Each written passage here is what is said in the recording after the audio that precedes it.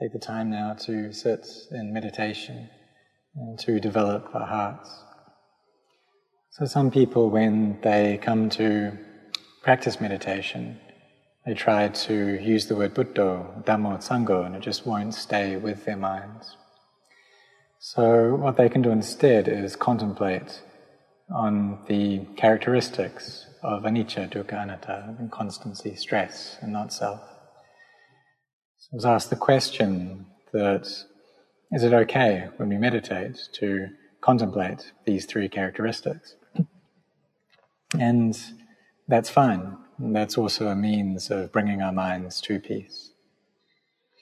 So we can look at these characteristics within our bodies that there are of the nature to change. So this is displaying the quality of anicca, that they start off strong, but over time they become sick and weak. So it's inconstant in this way. And also, with our brains deteriorating over time, then our memory also degrades. So this too is showing anicca. So we use our reflection, our thoughts in this way to bring about peace. And so we can ask ourselves, well, how can we bring that about in our hearts? What means is effective for us?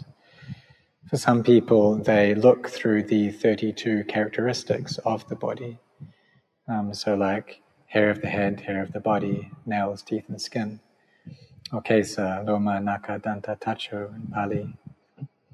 So maybe they just take one of these characteristics. Perhaps bones have some significance for them. They may have some memory with regards to bones. Or for other people, it may be blood.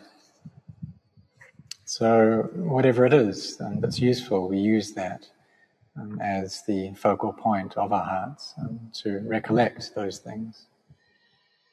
And the nature, the true state of the mind is that of stillness, that it has this unblemished and bright, pure nature, and it doesn't proliferate or give rise to different stories and things. But when the mind experiences an aramana, a sensation, then it turns into the khandha, one of the khandhas. And so the 5 khandhas then appear. It's like when we feel something, then this is the Vedana khandha. And there's also sanya, sankhara, vijnana. So memory is a part of, or forms the sanya khandha. And this depends upon our brains. And so the mind, it relies and uses the brain, relies upon the brain and uses the brain. But we go and attach to these things. So like when the mind thinks of something, it gives rise to this inner narrative that may be positive or it may be negative. And even though the heart is actually bright and pure and unblemished, it goes and attaches to all of that as being me and belonging to me. And so stress arises within us. So if our minds have mindfulness and they're firmly established in samadhi, then when they experience one of these aramanas, we'll get to know that and understand it. So this developing of sati, of mindfulness, is like developing an immunity to these things. We raise the efficacy of our immune system. So our bodies need an immune system to protect them against illnesses. And likewise, our minds need this firm sati within them to protect them. And this is what allows the mind to separate out from the sense objects, is sati. So we see one of these objects coming in. But if there is insufficient mindfulness, we'll attach to that. And then the mind goes off into all kinds of things. It starts hating, it starts loving, it starts fearing. So we do need to establish our mindfulness well. And we do this in the way that is suitable for our characters. So for some people, when they meditate, they experience inner rapture. And then this can display itself within our bodies many different ways. Maybe the body will expand. And at this point, some people can become quite scared, but there's no reason to fear this. We see that it's just a phenomenon that is occurring at the time. So the energy of our heart can show itself in different ways. But this is just a matter of samadhi. It's not something that we should fear. And perhaps the tears will flow down our cheeks, or our bodies may expand. They may grow very, very tall, and it feels like they may even go through the roof. And this is what happens when the mind comes to a state of peace. There can be a great sense of inner coolness, just like we're sitting in an air-conditioned room. And this shows that the mind has gathered in, has collected. And this coolness especially collects around the heart area. It may be so cool that we actually feel cold.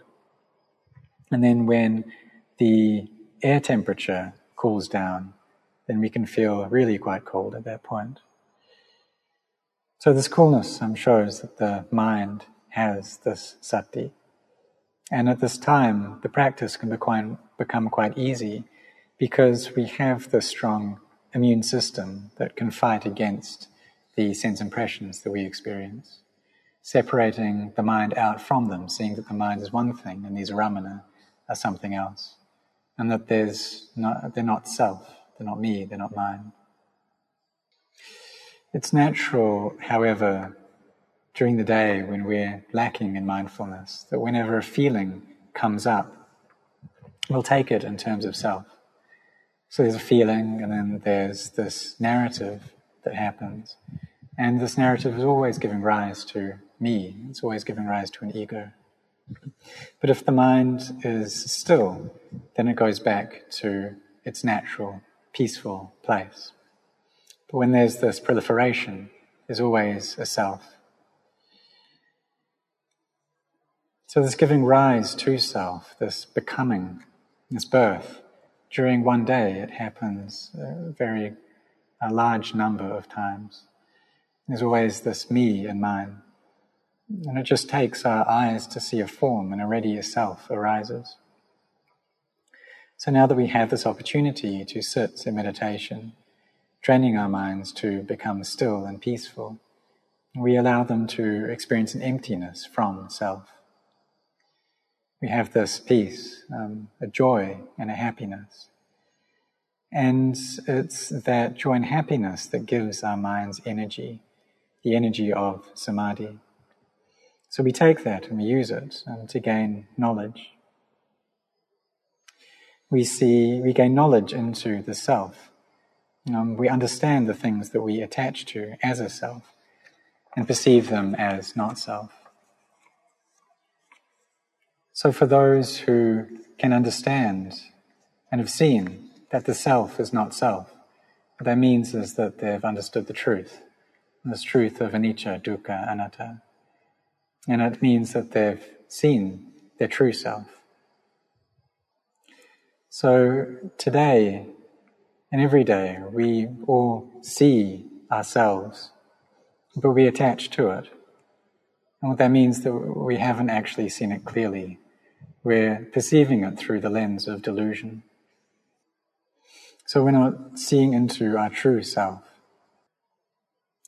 For those who have understood the nature of self and the nature of non-self, it doesn't mean that they can just do anything that they want. They also need to have their actions based in sila, in virtue. So this training of samadhi is something that gives us great benefit. It's something that we can use in our work as well. So there may be times when a husband and wife are, they both are practitioners. And the wife can sit in meditation and experience stillness. But then during the meditation, she thinks about her work as well. And the husband says, well, this isn't right. You should just bring the mind to stillness. But really, both of these ways are correct. This stillness, it brings benefit to our lives. And from that peaceful place, we can then think about the duties that we have and what we have to deal with in our work. And it can become clear. So some people have panya, this wisdom that leads their lives and their practice. And they think a lot. But if they think too much, then that's not good. And the mind will just be unsettled. So they do need to bring their minds into a state of peace as well, to establish samadhi firmly. And if they do this, in the end, then they will experience this inner coolness and quietude. During the day, it may be difficult for them to stay with the chant of Itipiso or the meditation word of Buddha. So they should just try to be mindful of whatever work it is that they're doing, to have mindfulness with the body. If they're moving about, then they are mindful over those movements. And try to bring this up throughout the day. And during this present time, it's actually very easy for us to cultivate mindfulness, that the situation we're in is helping us in this way. That when we leave our house, we have to make sure we have our hand wash with us, that we also bring our mask as well. So the COVID virus is actually helping us to increase our mindfulness, that we talk less than we had before, and that we don't gather together into groups. And so this helps people to be able to meditate more. And because we're not gathering together so much, the aramana, the sense impressions that we experience, are less. So for those people who practice meditation, this is a good opportunity now for us to meditate. In India, at the monastery that joins in the evening sessions, they just told us that there were 13 of their novices that had contracted the COVID virus already. So this COVID, it's not interested about whether someone is a monk or a novice. It doesn't care. And this virus has changed the whole world already. So therefore, we need to train and to cultivate our minds well. We see this changing nature all about us. And we can ask ourselves, well, where does this sickness come from? It arises within the body. It's born in the body. That these bodies are forms that are filled with sickness. So we must train our minds and get them to know the Dhamma. And that we're able to come to know the Dhamma is because of the Buddha. And if he hadn't gained awakening, then we wouldn't know anything. We would just take birth into life after life without end. So this cycle of samsara, it goes on for an extremely long time. And we don't know when we first came into it. And the Buddha said that when he recollected his past lives, he just saw birth after birth after birth. And he wasn't able to perceive the beginning of it all. And so for us, if we don't attain to Margapala and Nibbana, to the path, the fruits, and to Nibbana, and the mind is constantly imbued with greed, hatred, and delusion, then we'll be spinning around in this cycle between birth and death. And the mind just takes on another birth, and then dies again, and then another birth, and then dies again. And it does this constantly, without end, because the mind isn't destroyed. The mind takes birth into another form, and then this grows old, and then this dies again, and this happens over and over. But it's not actually the case that it's the same mind that does that. Really, the mind also is born and dies. Its state changes like this. So samsara lasts for a very, very long time. But our work is to try to make it shorter. And the way we do this is through walking the path of sila, samadhi, panya, a virtue of samadhi and of wisdom. And this is the only way of going about it. It's the only way that will be able to take us to gain victory over greed, hatred, and delusion. So we can see that with the sicknesses that we have physically, so like this COVID virus, and maybe they'll create a vaccine, but then when they do that, another virus or another illness will arise. So really there's just no end to it. So therefore we do need to follow this path of practice. And we understand that if we don't gain a body, then we won't have to experience any sickness. Or devas, they don't experience illness, and neither do Brahma gods. And the highest of all of this is Nibbana, where the mind reaches purity. And there's no sickness or illness there. There's just this pure happiness, and everything is complete. Some people don't want to go to Nibbana because they think that there's nothing there. We have to understand that that's not the case.